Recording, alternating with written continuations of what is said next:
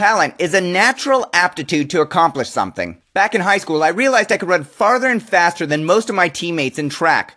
But there was a boy named Chad that regularly missed workouts and had a bad attitude about team practice when he did show up. But Chad killed it on the race day, leaving all of us in his dust. I think he ran a 4-minute, 41-second mile in high school. He was that good. He had a natural aptitude. Skill is the learned ability to accomplish something. While Chad would easily win all races without consistently training, I would come in 3rd or 4th place only because I train hard every day. I put in the time, develop the skill. The point is that you can build a skill regardless of your talent. I ran a 4-minute, 52-second mile in high school. I was a full 11 seconds slower than Chad in the mile race. I was good, but not great.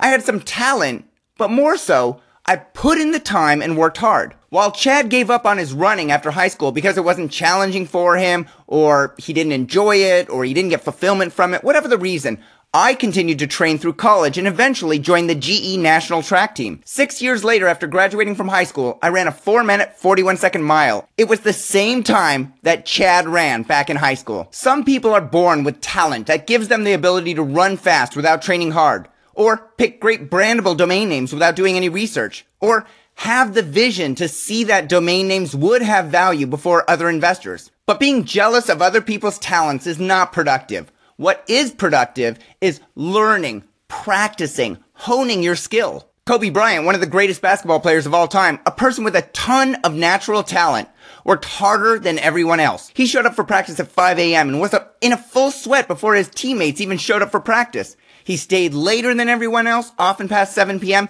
and he wouldn't leave the court without throwing at least 400 practice shots. Frank Schilling spent his early investing days all day long in front of his computer, looking at expired domains, registering domain names, understanding how traffic leads to inquiries, which leads to sales. Like Kobe, Frank put in the time on top of his natural talent and became one of the best in the world at domain name investing. The best players in any professional sport or any business area show up early, work smarter and harder than others, and stay later. They practice, practice, practice. When you accomplish something, it always looks easy to someone who only sees what you've achieved. They don't know if you accomplished it through innate talent or acquired skill. But it really doesn't matter. It's the accomplishment that matters. So what are you doing to become the best domain name investor you can? What are you doing to learn, practice, and increase your skills? Some people are born with money, family connections, and talent. Others have to work hard for all three things. I can assure you that those who had to work hard, regardless of what was given to them, achieve more and appreciate it more than those who don't.